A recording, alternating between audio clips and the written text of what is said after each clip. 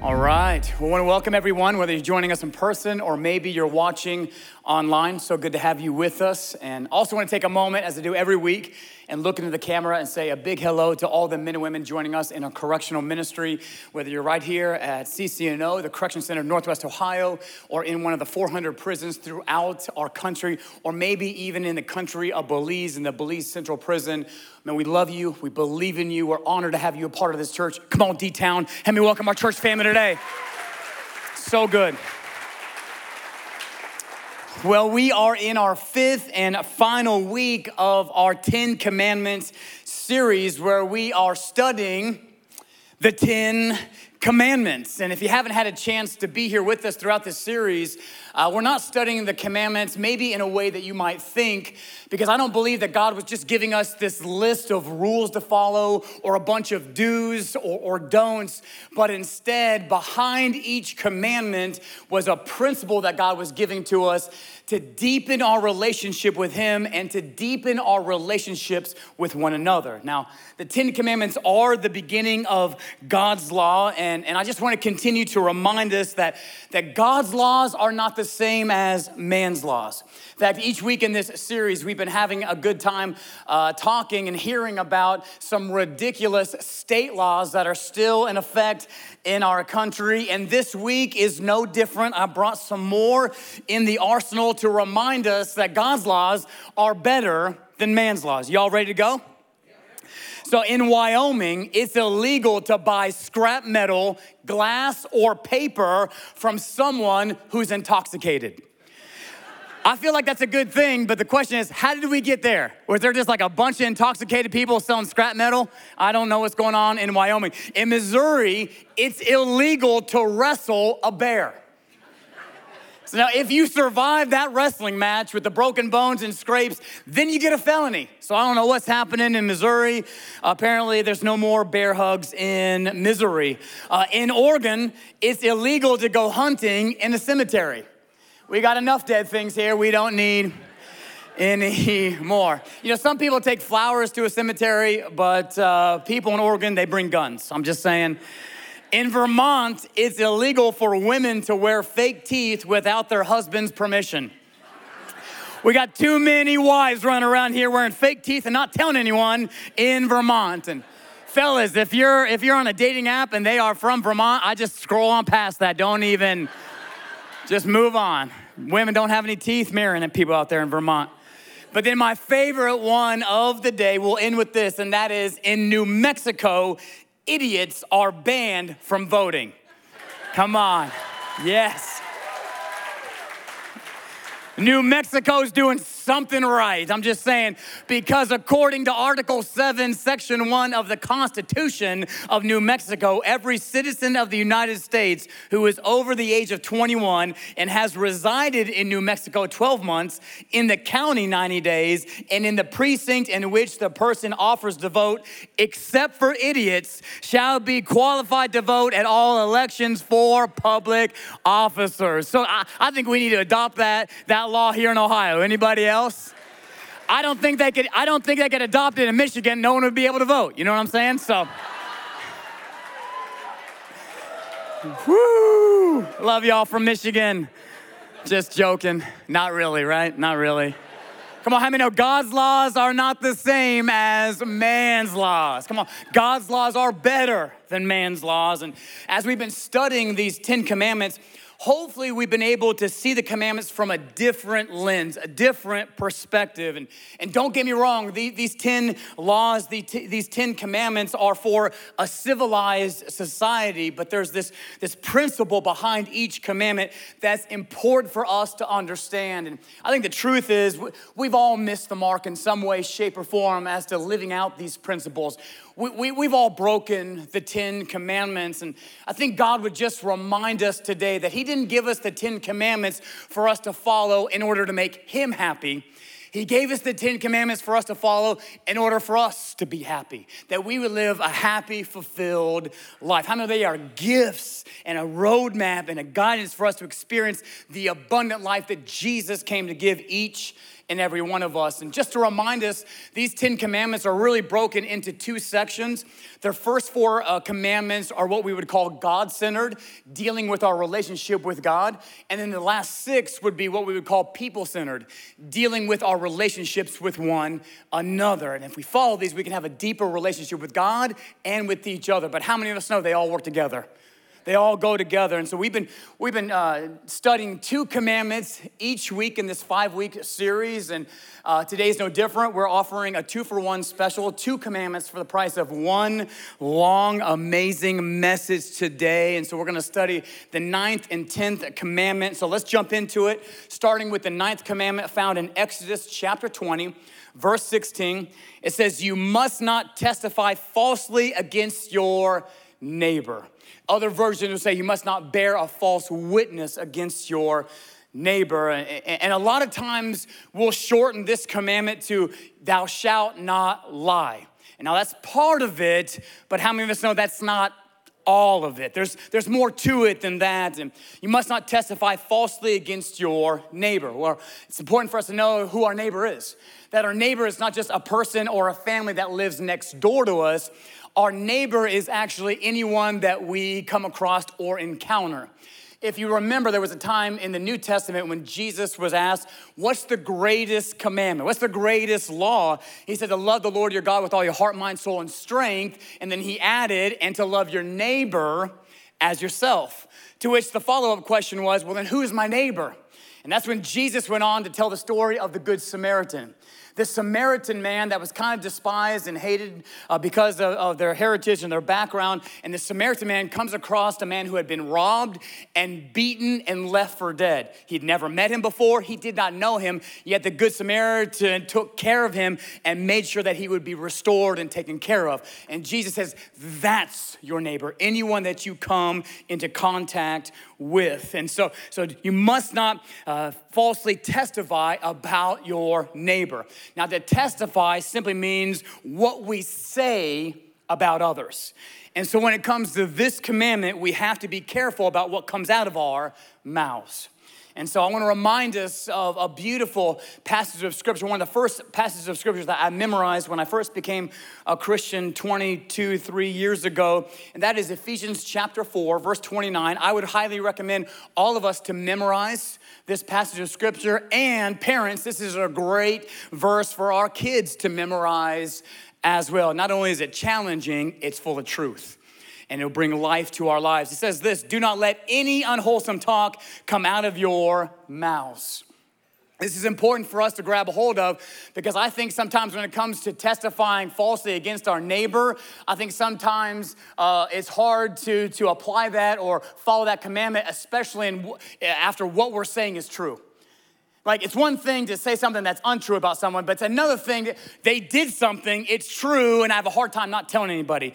But here we come, Paul says, do not let any unwholesome, whether it's true, untrue, any unwholesome talk come out of your mouths, but only what is helpful for building others up according to their needs, that it may benefit those who listen. So before we even get into lying or testifying falsely, a good question for us to start off with is, are our words, the words that we say and the words maybe we type, are our words helpful? Are they benefiting those who listen? Are we building people up or are we tearing people down? Got kind of quiet in here, church, I'm just saying. You guys remember the movie A Few Good Men with Tom Cruise and Jack Nicholson? Tom Cruise is this Navy lawyer, and he's cross-examining Jack, and he makes this famous statement in this movie, I want the truth. And Jack says, you can't handle the truth. But how many of us know the truth is the only thing we should be handling? Dealing and walking in truth. And I love this picture of a courtroom because when it comes to this 9th commandment to not testify falsely against your neighbor, that's actually kind of what it's referring to. If you think back in biblical times, how would they settle disputes or crimes or disagreements? Like, they didn't have forensic evidence back then. They didn't have fingerprints or DNA testing. They didn't have any videotapes of what happened. And so they relied heavily upon eyewitness accounts. and their testimony that they would give of what they saw. So God's saying, don't testify falsely against your neighbor. Speaking of a courtroom setting, if we would be maybe the key eyewitness in the case and we take the stand, maybe if we are asked 100 questions, if we answer 99 of those questions completely honest and truthful, but there's one question that maybe we leave some things out or we're not completely honest, the judge has the ability to throw out the entire testimony if we lie even one time. Because based on that one lie, they can no longer trust anything else we said. How many of us know our words matter? Now, most of us probably won't give a false testimony about someone in a courtroom, but we need to make sure we don't violate this principle behind this commandment, which is, if you're taking notes, it's the principle of truth. The principle of truth. You could put in parentheses, honesty. And I love what James says, James chapter 1, verse 26. He says, anyone who says he's a Christian but doesn't control his sharp tongue is just fooling himself, and his religion isn't worth much. Who's happy they came to church today so you could be encouraged, right? I do hope you're encouraged today, but I also hope you're challenged. How many know we need to be challenged? Just as a coach would challenge a player to get better, God challenges his people to get better. And so sometimes I think we can be discredited by our actions, but other times our actions can be discredited by our words. Have you ever met someone who's done a lot of the right things? Like they just do a lot of right things. They pray, they have a strong prayer life, they know God's word, they're faithful in their church and they serve, but they just can't keep things to themselves that should be kept to themselves. Like they do all the right things, but they say a lot of the wrong things and it takes away from all the right things that they do. And this 9th commandment is this principle of truth. And so real quickly, I want to give us 3 simple ways to help us walk in truth. So if you're taking notes, the first way that we can walk in truth is simply to be truthful with yourself. I mean, we tell some of the best lies to ourselves. And too often we believe our own lies. And when we lie to ourselves enough, we start to believe those lies to the point that it actually becomes true to us. There's a good example of this I'll never forget about. And 20 years ago, I met a guy named Larry, and everybody called him Little Larry because he didn't like it. And they made fun of him, but Little Larry was 5 feet 5 inches, and he swore, he was dead serious that if he was only 3 inches taller, his entire life would have been completely different. If he was just 3 inches taller, he would have had such a better life. Now that might sound ridiculous to some of us, but I wonder what kind of lies we tell ourselves that might sound ridiculous to somebody else. He was convinced of it, and unfortunately, being dishonest or untruthful with ourselves is more common than we think. Let me frame it like this. Have you ever met someone that no matter what happens, it's never their fault? Parents, if you're a parent of a teenager, you know exactly what I'm talking about. Like they have an excuse for everything, and no matter how wrong they are, they'll just never admit it. Anybody ever met someone like that? How many of them? They're sitting close to you right now. I'm joking, but how many of it's really hard to help that person? It's really hard for that person to make any progress in anything in life, whether it's their career, whether it's their relationships, because they just refuse to deal in truth. It's really hard to help someone who just refuses to deal in truth. Now, some of the reasons why we can struggle with being truthful with ourselves is because of the pain of our past. Maybe we've been so wounded and so hurt and we've not experienced the healing that God has for us that we just can't seem to be truthful with ourselves because it's painful to face the truth. You know, I'll never forget, God did a huge work in my life many years ago. I had a mentor speak into me, and one day he said, you know who you remind me of? And I was like, well, like Brad Pitt or Sean McVay, Hawkeye. Who do you think, man? Like, what are we doing with today?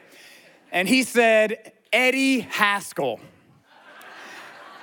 That wasn't a joke. That wasn't a time to laugh, people. Now, if you're under 40, you might not know who Eddie Haskell is or was. I barely did because I'm a young pup.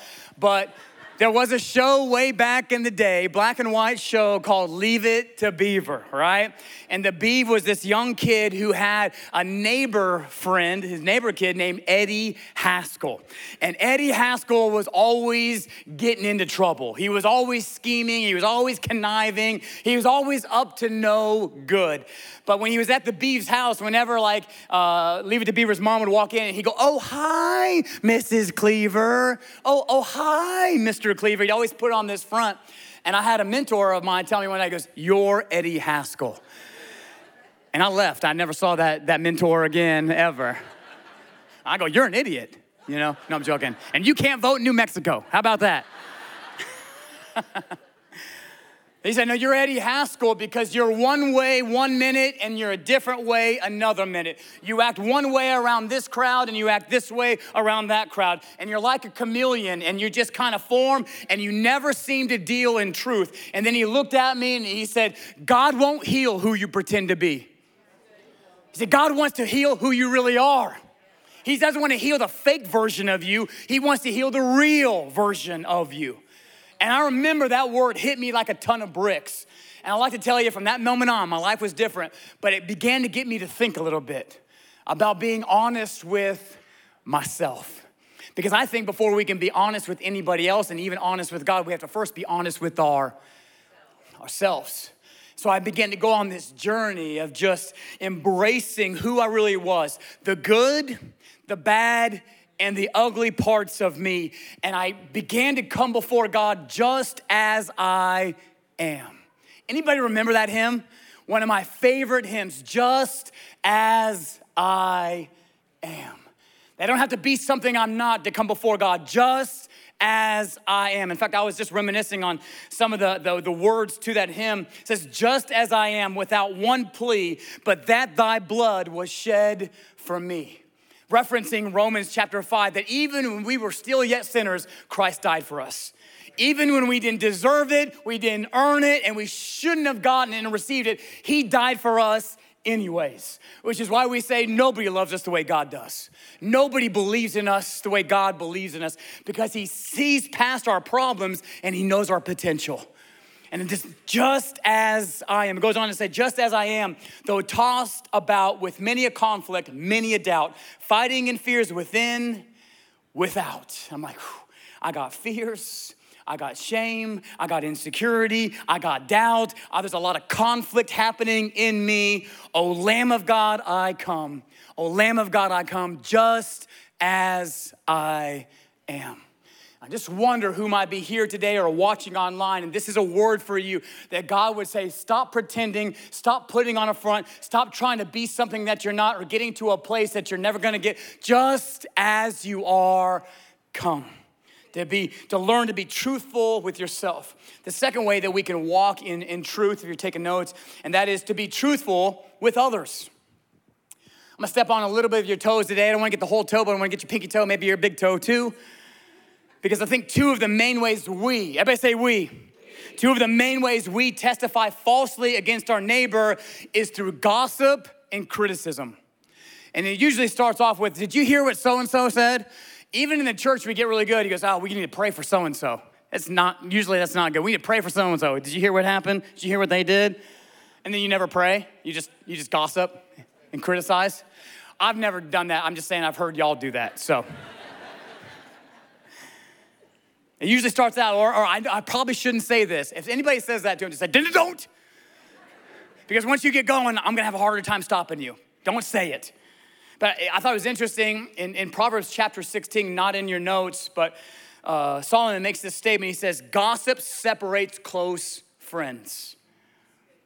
And that word gossip there in the Bible literally means to murmur and complain about someone behind their back. Have we ever complained or criticized someone behind their backs? Go ahead and raise your hand if you've done that. I'm just joking. Good, appreciate you playing along. First service, it wasn't even like, "No, I ain't saying it, no." Not me. Y'all are transparent. You guys are honest with yourselves. Come on, you're already doing it. The truth is we all have, haven't we? We all have. And a lot of times I think we don't realize the damage gossip and criticism can do. And there's a great story to kind of help us understand this reality. In a small town, a man went around gossiping about the town pastor. How dare you? Saying things that were not true. And one day the man realized what he had done and how hurtful his words had been. And so he decided to go to the pastor and ask for forgiveness. And so he did. And the pastor said, well, before I forgive you, go and take a feather pillow from your house, cut it open and scatter the feathers into the wind. Then come back and see me. The man did as he was told, and he came back to the pastor and asked if he was forgiven now. Almost, the pastor said. Now go and gather all of those feathers. The man said, well, that's impossible. The wind has already scattered them everywhere. Exactly, the pastor said, and I forgive you for what you've done, but just know that it's impossible to repair the damage done by your words, just as it's impossible to recover all of those feathers. The damage that gossip and criticism can be in our relationships is critical, right? We need to walk in truth, deal in truth, be truthful with ourselves and be truthful with others. And then the third thing that we can do to be people of truth is be truthful with God. To be truthful with God. Can we just imagine for a moment today how God feels when we're dishonest with him? I mean, think about that. Like hypothetically, let's say that we messed up last week. I know we didn't, but a lot of people in first service did. And so we need to address that and talk about that and gossip about them behind their backs. I'm just teasing. But let's just say we messed up last week and we did something that grieved the heart of God. And then since then, maybe we've prayed a few times since then. We've come to church today and we've worshiped and we've sang, we've lifted up hands, but we've never even mentioned what we did last week. We've never even brought it up. I always wonder about, do we think like God doesn't know? You know, like that little kid that has something behind their back and you're like, what's behind your back? And like, nothing. Or you ever have a little kid who's chewing on something? What's in your mouth? Nothing. Right? Like, I see it. I'm smarter than you. I'm your parent. I know what you did. How many know God knows what we did? So how do we think God feels? Well, the good news is that God already paid for it. And he not only knows about it, but he knew we'd do it too. And he already paid for it in full ahead of time.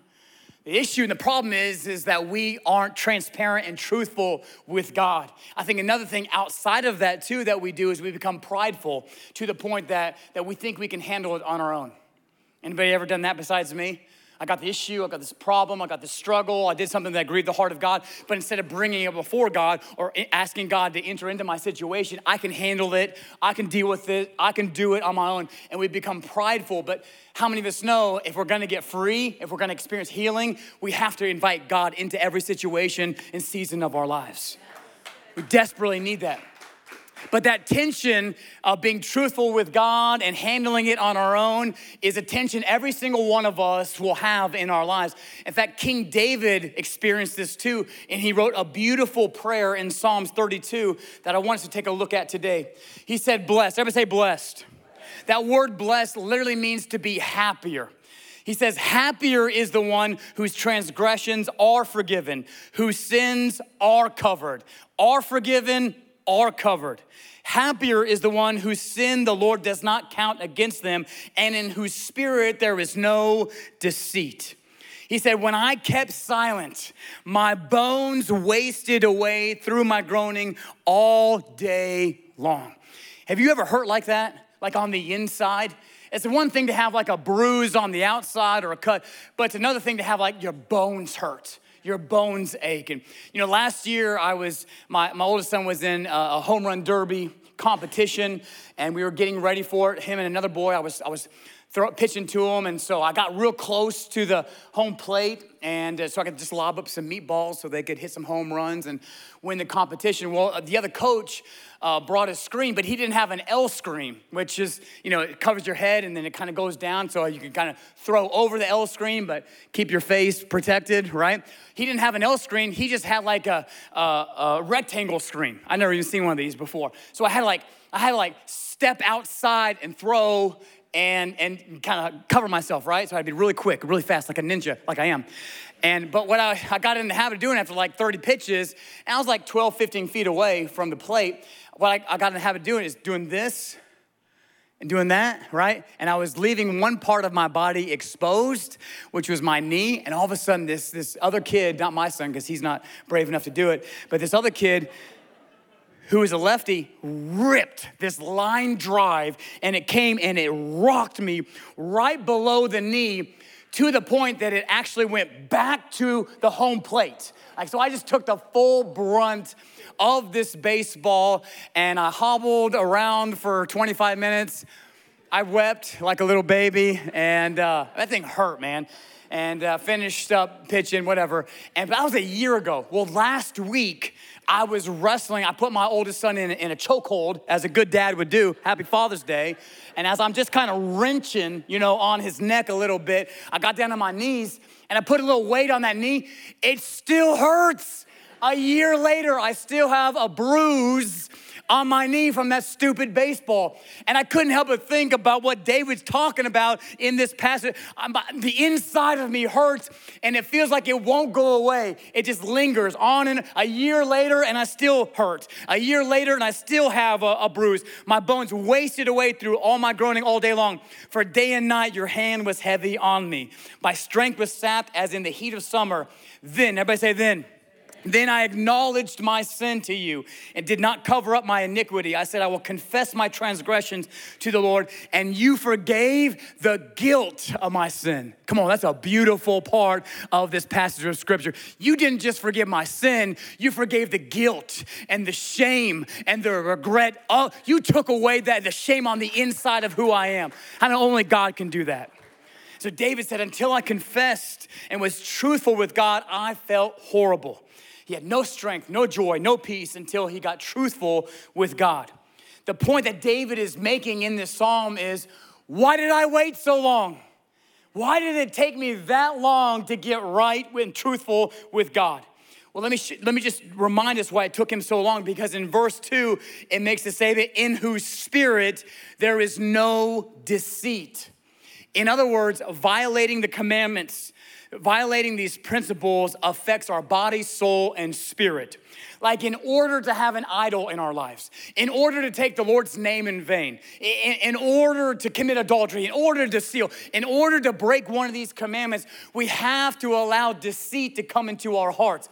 We have to deceive ourselves and say, that's better than God's way. I want this. This is actually truth. This will make me happy, not doing things God's way. And we deceive ourselves. There's deceit in our hearts, and the only way to deal with it is by getting it out in the open, to deal in truth and be vulnerable with God and each other. I'll never forget the first time that I stole something from the store. I think I was like 5 years old. It started really early for me, and I went to a grocery store with my mom, and we're checking out, and they put all the candy. It's like they're baiting you to take it, I'm just saying. And they have all the candy next to the checkout. And I remember there was this roll of Mentos, these fruit chews that I loved as a little kid, especially the pink ones, because they taste just like cotton candy. They were amazing. And so I just grabbed them and just slipped them in my pocket, no harm, no foul, whatever. And went home, and I remember going downstairs and watching Sesame Street. Shout out Snuffleupagus, right? Big Bird, Cookie Monster, right? All the crew, let's just say that. And I was just eating my Mentos, and my mom walks downstairs and says, hey, where'd you get those? And I went, what? Got to get one more in. You know what I'm saying? You just never know how long. And she said, did you take those from the store? And I just kept chewing, like, if you don't know what to say, fellas, you can use this one. If your wife is questioning you, just go and just stare at them. Don't say anything, right? And she goes, come on, we're going back to the store. And so she took me back to the grocery store and made me apologize to the manager and to the checkout person.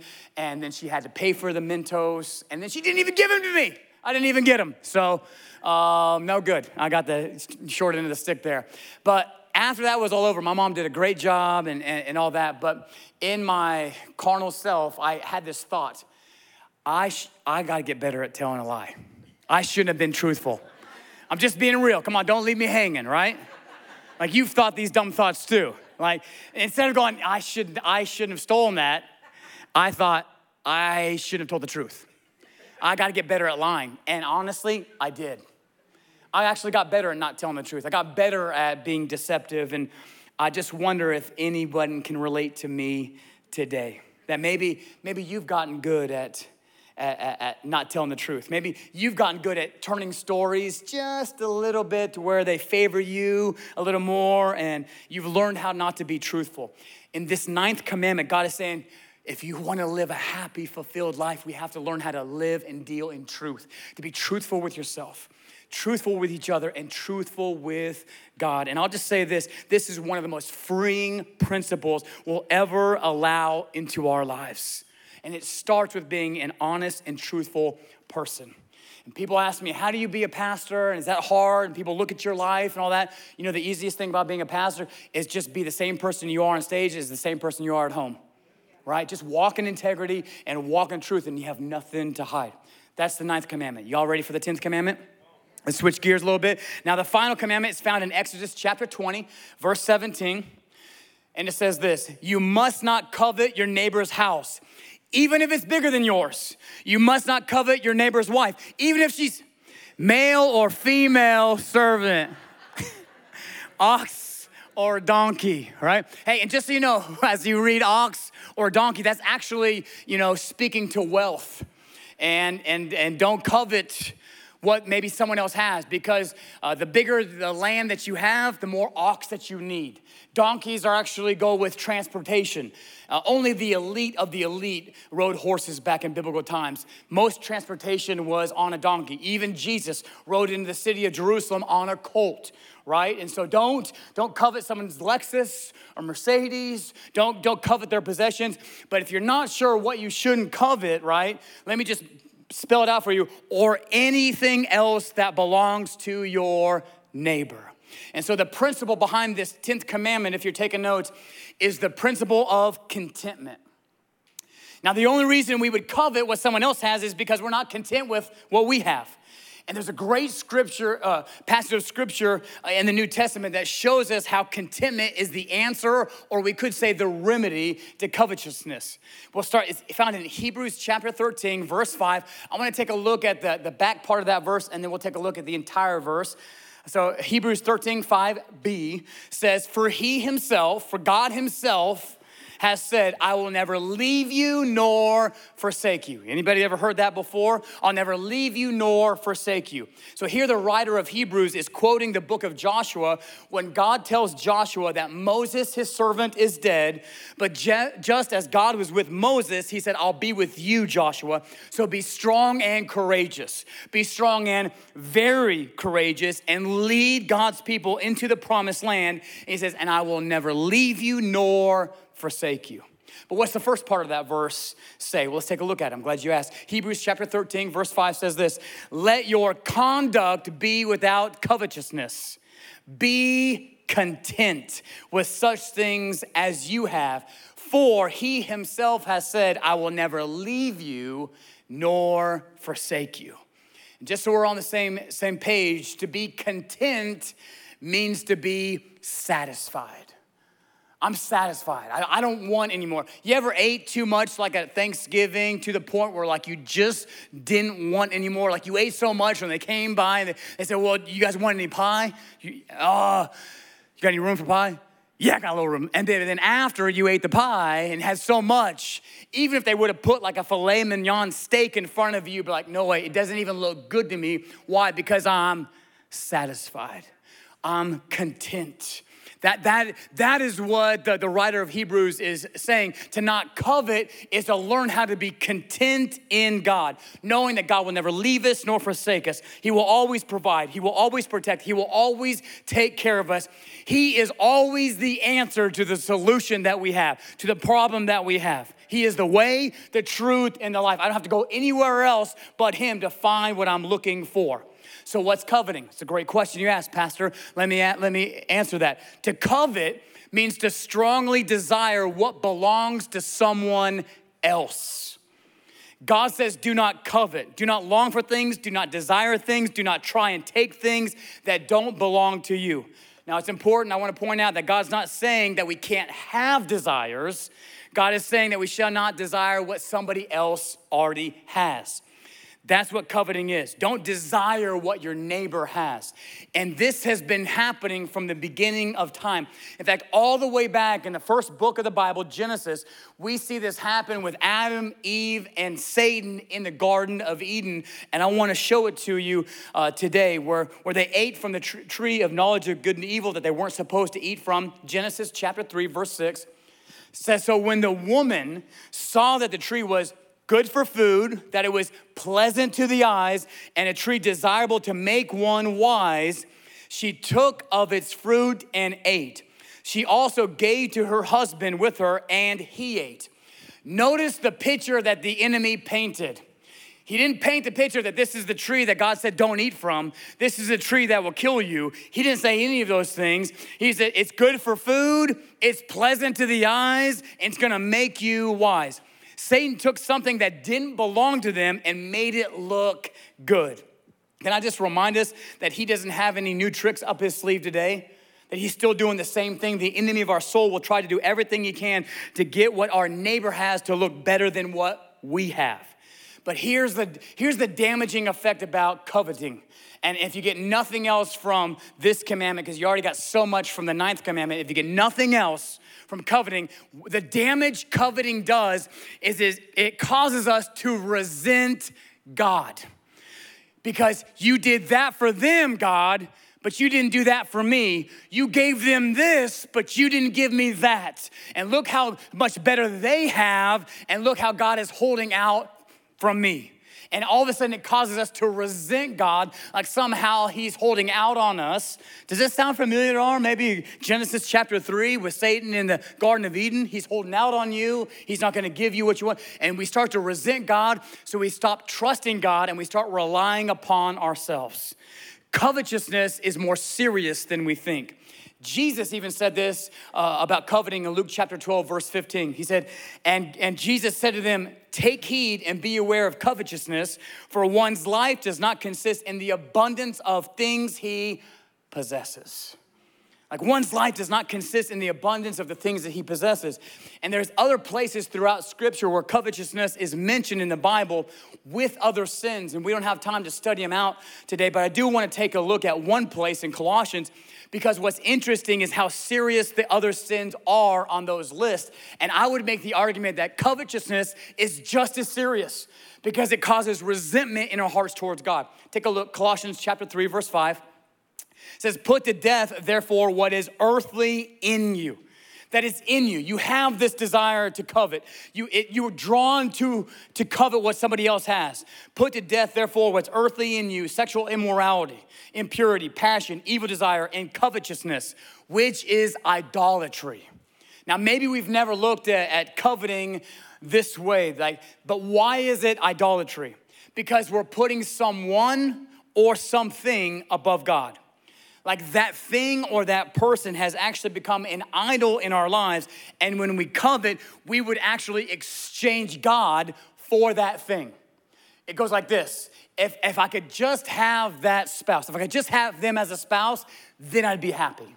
Then I'd be fulfilled. If I could just have that job, if I could just make that amount of money, if I could just get this out, if I could just get this thing, then I would be happy and fulfilled. And we actually exchange God for that thing, and it becomes an idol in our lives. But can I remind us today that Jesus is the only one who can satisfy the longing of our hearts? Take it from someone who tried everything else, relationships, drugs, all those things, the good time, the party scene, friends, success, try all those. Jesus is the only one who can satisfy the longing of our hearts. He's the only one that can bring purpose and meaning into our lives. And Jesus made the statement, what good is it for a man to gain the entire world but forfeit his soul? What good is it to get all this stuff but be dying on the inside, to be empty on the inside? Remember, God's not saying that we can't have desires. He's saying it's wrong to strongly desire what belongs to someone else because it becomes an idol. I would say this about coveting. Coveting oftentimes is insecurity driving our desires. Let me say that again for the people in the way back. Coveting oftentimes is our insecurity driving our desires. I wish I had what they had. Here's the phrase we use. I'm gonna get you. Must be nice. Whoo. If I had $1 for every time my wife said that, come on, somebody. I'm teasing. If I had $1 for every time I said that, must be nice. Must be nice to have what they have. Must be nice to drive that car. Must be nice to have that job. Must be nice to go on that vacation. Must be nice. Can I just say that if we don't have it, we don't need it. Or if we don't have it, we're not ready for it. Some of you single people need to hear that. I wish I had a spouse. That's the last thing you need.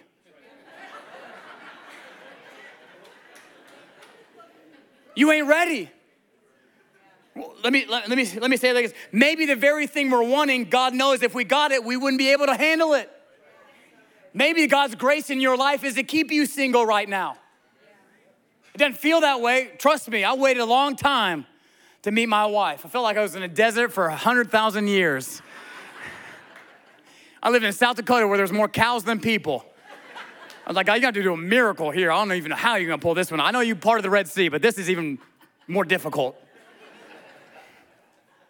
Maybe we don't have it because we're not ready for it yet. Maybe I need to work on becoming the one before finding the one. All right, I'm done preaching to the single people in the house. I think a lot of us, including myself, covet because we compare. Like we feel pretty good about ourselves until we compare ourselves to somebody else. Our spouse, our kids, our family, our job, our vacation. We were content with what we had till we saw what somebody else had. For example, man, we go on summer vacation. We go to Florida. We have a blast hanging out at the beach. Best vacation ever. Until we get back to Defiance and we see that one family who took a family vacation to Hawaii. And we're like, must be stinking nice to go to Hawaii. Florida's stupid. I hate the beach. Right? Everything went best vacation ever till I saw where someone else went. And then I started comparing myself to what they had. And all of a sudden, I started to covet what they had instead of being grateful for what I had. How many of us know comparison either leaves us arrogant or insecure? When we compare, there's always a winner and there's always a loser. And most of the time, you'll be both. As we continue to compare, sometimes you'll win, but eventually you'll lose. Comparison is never helpful or beneficial. Take a look at what Paul said, one of my favorite verses when it comes to comparing, 2 Corinthians chapter 10, verse 12. He said, we do not dare classify or compare ourselves with someone who commend themselves, because when they measure themselves by themselves and compare themselves with themselves, they are not wise. Well, what's the opposite of someone who's wise? Someone who's a fool. And I don't know about you, I don't want to live as a fool. Comparison kills, and unfortunately, I think social media is a driving force in us comparing ourselves with one another. Right? We look at somebody else's highlight reel, and then we look around at our current reality, and we're like, must be nice. Having no idea what's really happening in their world. And so how do we embrace this principle of contentment?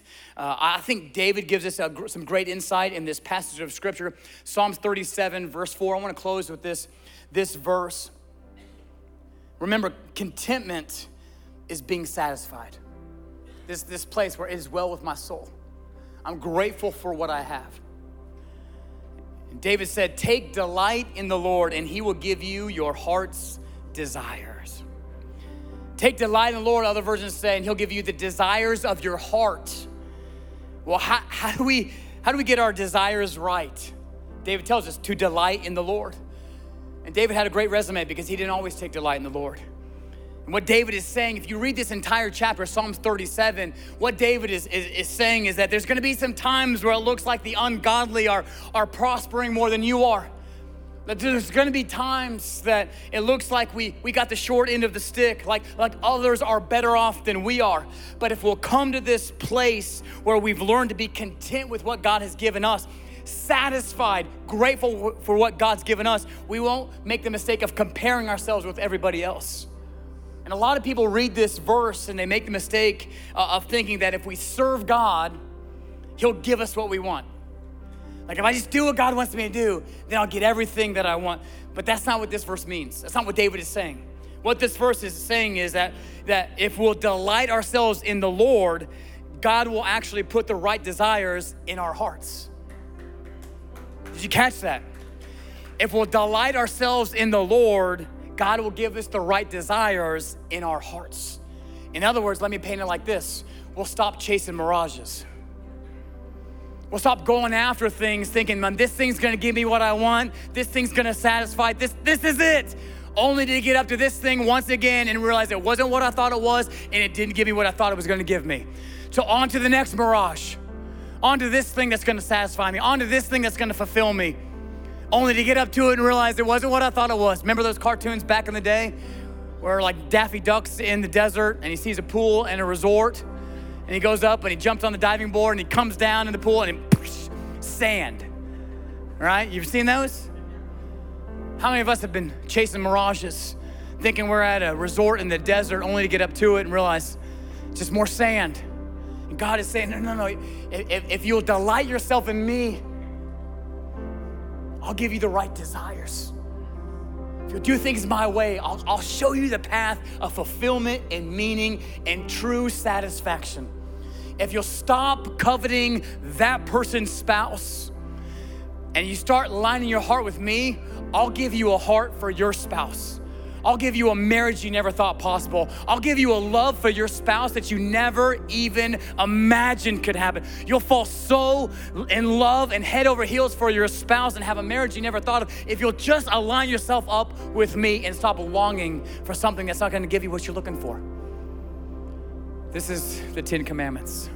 Hopefully, like me, you've been challenged. Even today, to not let any unwholesome talk come out of our mouths. What's our words? Are they helpful? Are they benefiting those around us? Are they building others up or are they tearing others down? What about our hearts? Have we fallen in the trap of comparing ourselves one to another? It's robbing us of the joy and the benefits that God already has given to us, that we'd have a grateful heart. Amen? Would you pray with me today? Father, we love you. We thank you for the truth of your word. These 10 commandments, these principles that you have given to us to have a deeper relationship with you and a deeper relationship with one another. God, I pray you give us the wisdom and the revelation to see beyond the surface, to see the heart and the meaning and the truth in these commandments, that we'll be happier. That you didn't give us these commandments to follow, to make you happy, even though they do when we do follow them. You gave us these 10 commandments to follow so that we could be happy. And as we're praying together today, can we all just make this our prayer? Right where you're at. Could you just pray this? Say, Holy Spirit, how do you want me to respond to the message today? Maybe it's in my words. Maybe I've been criticizing and being critical and gossiping about people behind their backs, and it's not helping anything. Or maybe I've been comparing myself to others, and I've wanted what they had that I've lost sight of what I already have. And I need to get back to a heart of gratitude. Holy Spirit, how do you want us to respond to the message today? Because we want to be not just hearers of your word, God, we want to be doers. And as we're praying together today, with every head bowed, every eye closed, if you would just say, man, God spoke something to me. Maybe it's in your words, maybe it's in comparison, maybe it's in your heart, whatever it is. God spoke something to you, and there's something a change you know you need to make. If that's you, would you just lift your hand to heaven, whatever it is. God's saying, I want you to address your words. You've been gossiping, you've been complaining, you've been speaking death. It's time to start speaking life. Let no unwholesome talk come out of your mouth. Maybe you've been comparing yourself with others, wanting what others have and losing sight of what you already have in your life. Father, you see the hands in this place. You know our situations, you know our hearts. God, we thank you that you're a God that doesn't just call us out, you call us up to higher heights and greater depths in you. So God, we ask for the courage to follow you, to delight ourselves in you, that we be strong and courageous and follow you wherever you're calling us to go, because your way is better. I pray a blessing over every hand raised, over every situation, God, that you would go before us, that you would direct our steps. As we simply follow you, we would experience the abundant life that you have for us. In Jesus' name. As we continue praying together today, maybe you're here or you're watching online and you would say, I don't have a relationship with God. I've never surrendered my heart. I've never surrendered my life to him. But you feel God tugging on your heart today. You feel God speaking to you, reminding you that his way is better. That he's got a plan and purpose for your life, and it starts with a relationship with him. And if you need to make that decision, say, here's my life. Here's my heart, what you've always wanted. I want to know you. If that's you today, wherever you're at, would you lift your hand to heaven? Would you pray this prayer with me? Say, God, thank you for sending your son, Jesus, to pay the price for my sin on the cross. God, here's my life. Forgive me my sin. Fill me with your spirit. Show me how to live. My life is yours. In Jesus' name. And everybody said, amen. Come on, let's give God some praise for all he did today.